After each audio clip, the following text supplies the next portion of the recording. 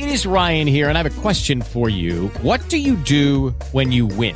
Like, are you a fist pumper, a woohooer, a hand clapper, a high fiver? I kind of like the high five, but if you want to hone in on those winning moves, check out Chumba Casino. At ChumbaCasino.com, choose from hundreds of social casino-style games for your chance to redeem serious cash prizes. There are new game releases weekly, plus free daily bonuses. So don't wait. Start having the most fun ever at ChumbaCasino.com. No purchase necessary. VGW. Void where prohibited by law. See terms and conditions. 18+. I like the inherent honesty of a blowout loss where at no point are you invested. You know what? That's a great way to look at it. They didn't take away my hope. They gave me back my Sunday afternoon. Mm-hmm. And, you know, in these turbulent times that we live in, what could be a greater gift than that? To have some personal time on a weekend to just do your own thing. So thank you, Ottawa Senators. You've got episodes of Brooklyn Nine-Nine on your DVR. Yeah. And you know what? You should get a head start on that. You know you're going to have to tape a bunch of stuff on Sunday night as well. You don't want to get any further behind the eight ball. Why don't you start some shows late Sunday afternoon? Just start working through that backlog. Twin Peaks is back, and there's no reason why you can't binge season 1 right now. You're almost through Riverdale. If one last push, don't worry about watching the game, and then you can start Twin Peaks. That's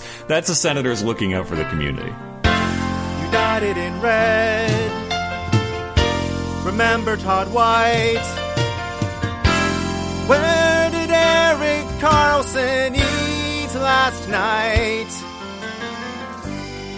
It doesn't matter if you ask. It's the Chet and Luke podcast. Good day, ladies and gentlemen, and welcome to episode Lassard of the Chet Sellers and Luke Peristy podcast. I'm Luke, and I'm joined, as always, by the man who is not yet willing to discuss end-of-life care for your hockey season. It's Chet Sellers. How you doing, man? Pleasure to be here. I'm doing great. Love the show. I'm glad to hear that. Is there anything else you love these days, such as the sport of hockey and the associated playoffs within? Look, I'll tell you this for free. I've never felt better in my life. I've never felt more confident in the Senators after a 7-0 Game 5 loss. I have full confidence that they're going to come back to town on Tuesday, win Game 6, and then go into Pittsburgh for Game 7 and cream the Penguins. So I don't even know why we're doing this podcast, because that is a statistical certainty. Chet Sellers not burying the lead here, folks. We are recording less than 24 hours after Game 5 of the Eastern Conference Final. And we're here to tell you, we're going to see you next week for a Stanley Cup Final preview. That's right. I will see you next week. You're not getting out of this, podcast listeners. I love that it's more of a threat. It's like, you will have to listen to us. Yeah, this is homework for you. You know, it's obviously not great to lose a game 7-0 and go down and face elimination in a series. I haven't seen anyone that has taken the opposite side of that one. But at the same time, like, you know, you can only freak out so much whether you lose 1-0 or 7-0, right? I mean, I think it was the Oilers that lost 7-0 to the Sharks in round 1 and went on to close that series out by winning the next 2 games. So, you know, it happens. Didn't the Oilers also beat the Ducks 7-0 and then lost in Game 7 to the Ducks? That one I'm not sure about. The example I'd like to use in this case is the Sharks beating the Oilers 7-0 and the Oilers going on to win the series. That's happened once. It will happen again. We ostensibly watch a lot of hockey, and we're like, the Western Conference, what is it? Who are the teams? Do they play hockey the same way? My point is, this is the first time in these playoffs that the Senators have faced elimination, and that's the edge that I want to live on. That's where I feel truly alive, is once we're facing elimination. And everyone else who's, you know, all of a sudden freaking out because the Senators have never faced elimination at any point during the playoffs to date, you folks need to check your privilege. I'll tell you that right now. I know. The Senators just lead a bunch of series, win 2 series in 6, and then, like, the moment things go wrong, it's just the sky is falling and people are freaking out. And I gotta say, your Sens fans, act like you've been here before, because you have. Exactly. I mean, the last time that the Senators were, you know, down in a series was after Game 1 against Boston. And they came back and they won 3 in a row in that series.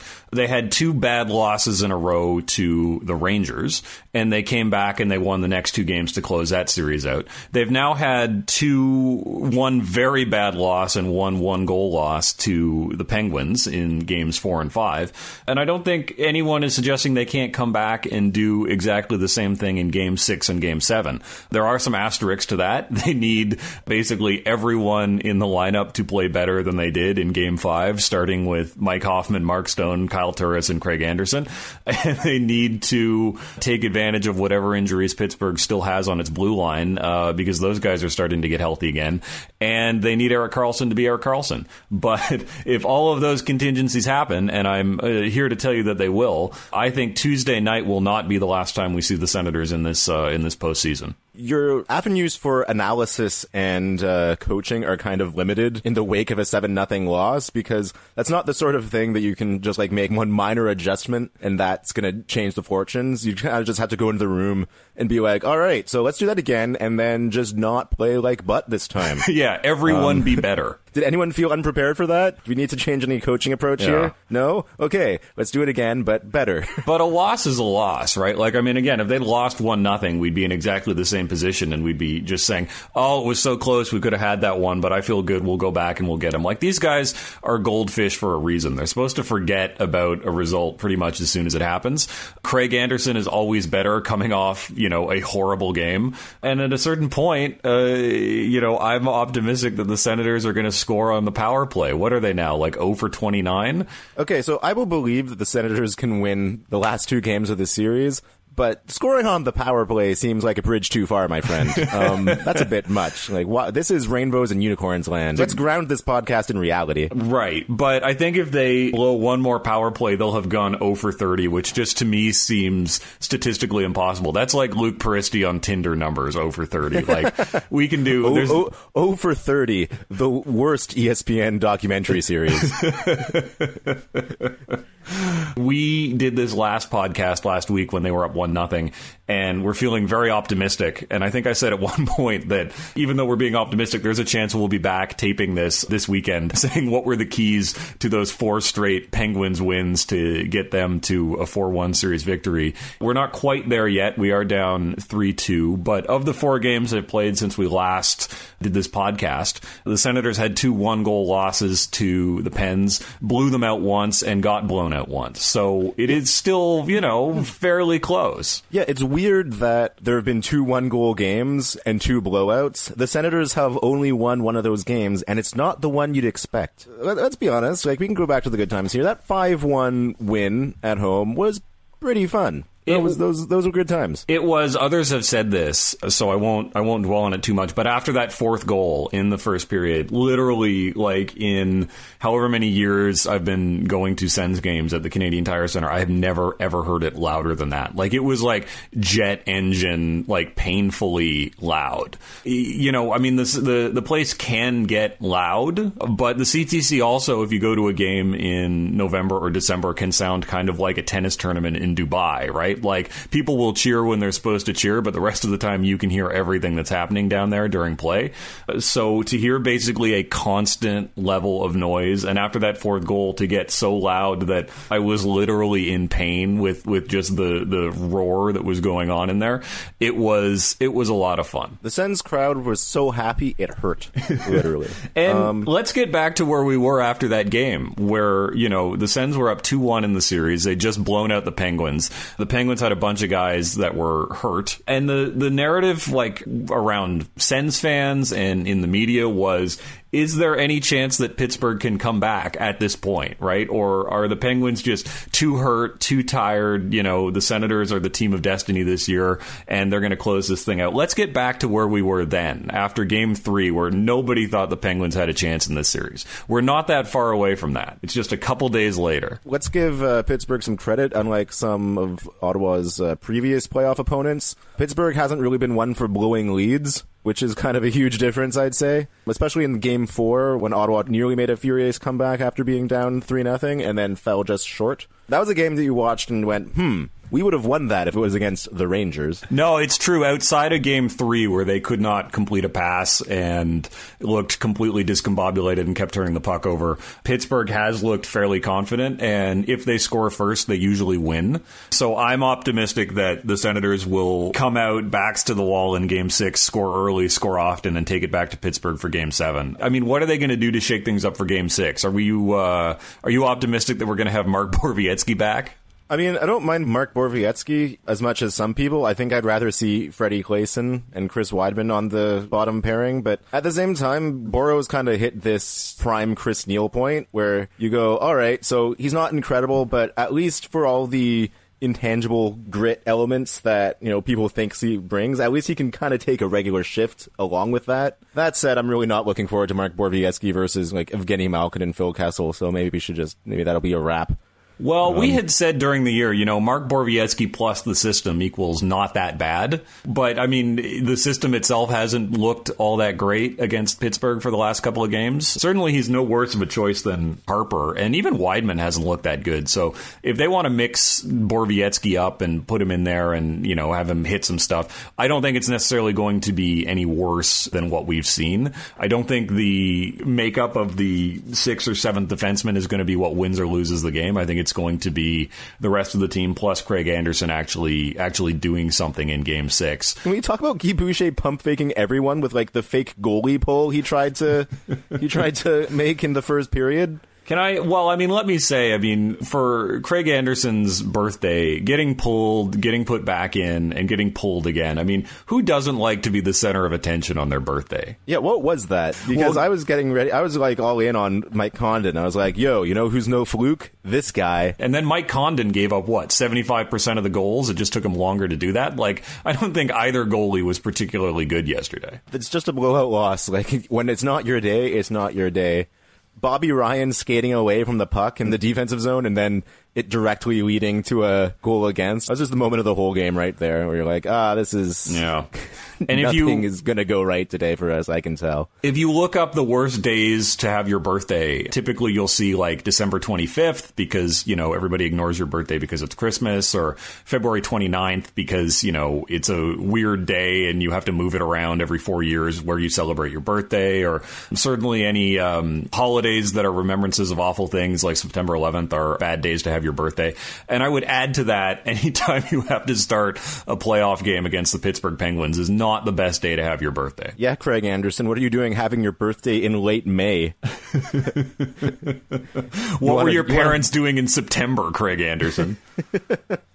Not planning ahead, that's what. Seemed like it was such a good omen. Everything was going right that day. I went to brunch and Steely Dan was playing. It was Craig Anderson's birthday. Oh, I said to you, Craig Anderson's going to have a great birthday. But, if Craig Anderson, when things are going right for him, tends to not be great. Craig Anderson, when things are going wrong or he's coming off a really bad loss, that seems to be when Craig Anderson really digs in and pulls out a good performance. So, yet another reason why, in spite of all available evidence, the Senators are going to crush Game 6. Well, we know they're capable of it.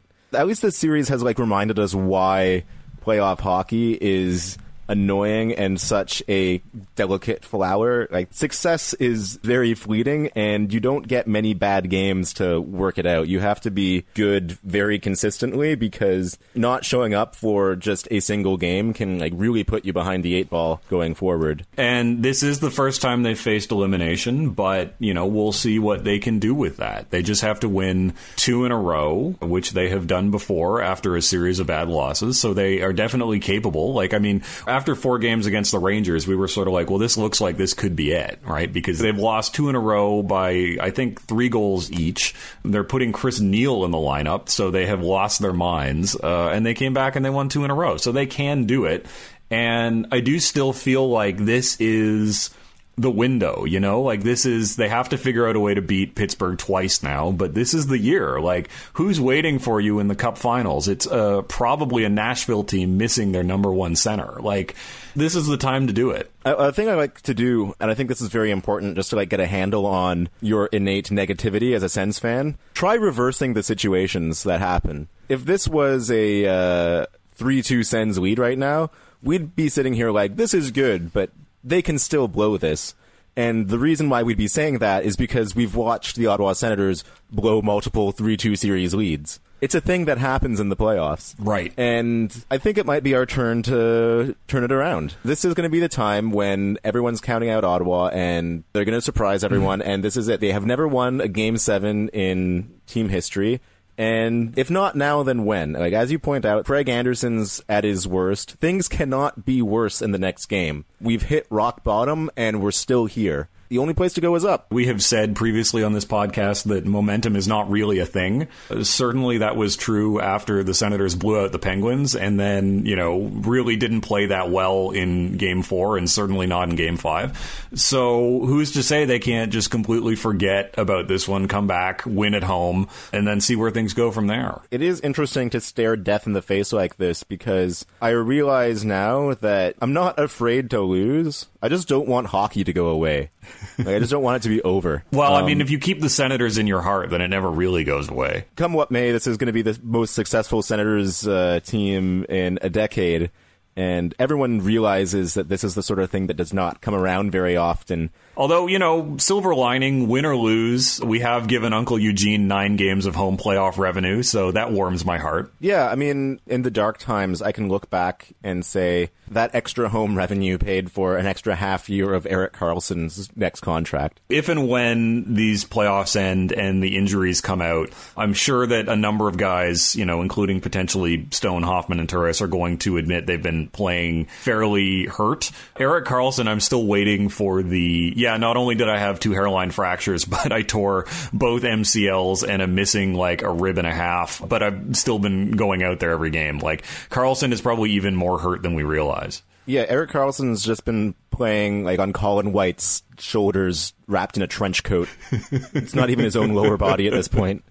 Oh my God. So we'll see, but I don't want to find out how hurt Erik Karlsson is. He has not been a huge difference maker in the last couple of games, so I think if that's another thing that's going to change on Tuesday. Last podcast, I believe you said that this is your favorite Ottawa Senators team because it's the team that's least like the Ottawa Senators. What could be less like the Ottawa Senators than coming back from 3-2 down to win in 7 games? Against Pittsburgh, no less. The team that they never beat in the playoffs.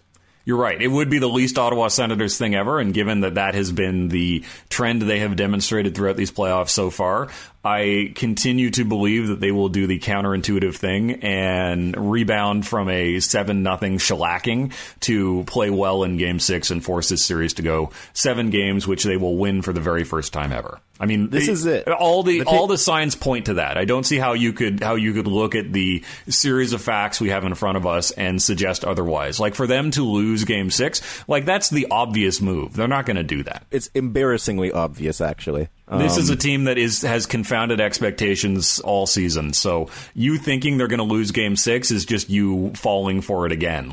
Don't be that basic. Be smart, Ottawa fans. All right, folks, that wasn't so bad.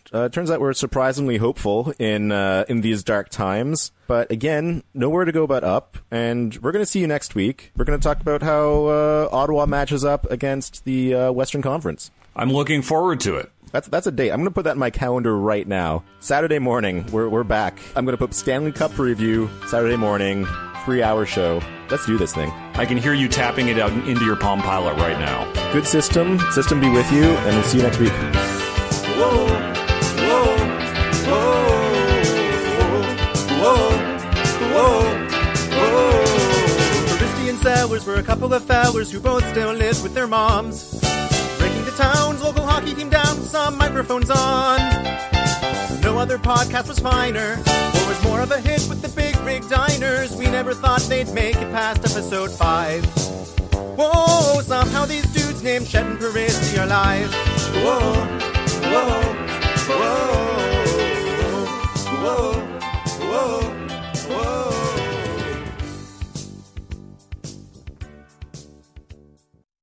It is Ryan here, and I have a question for you. What do you do when you win?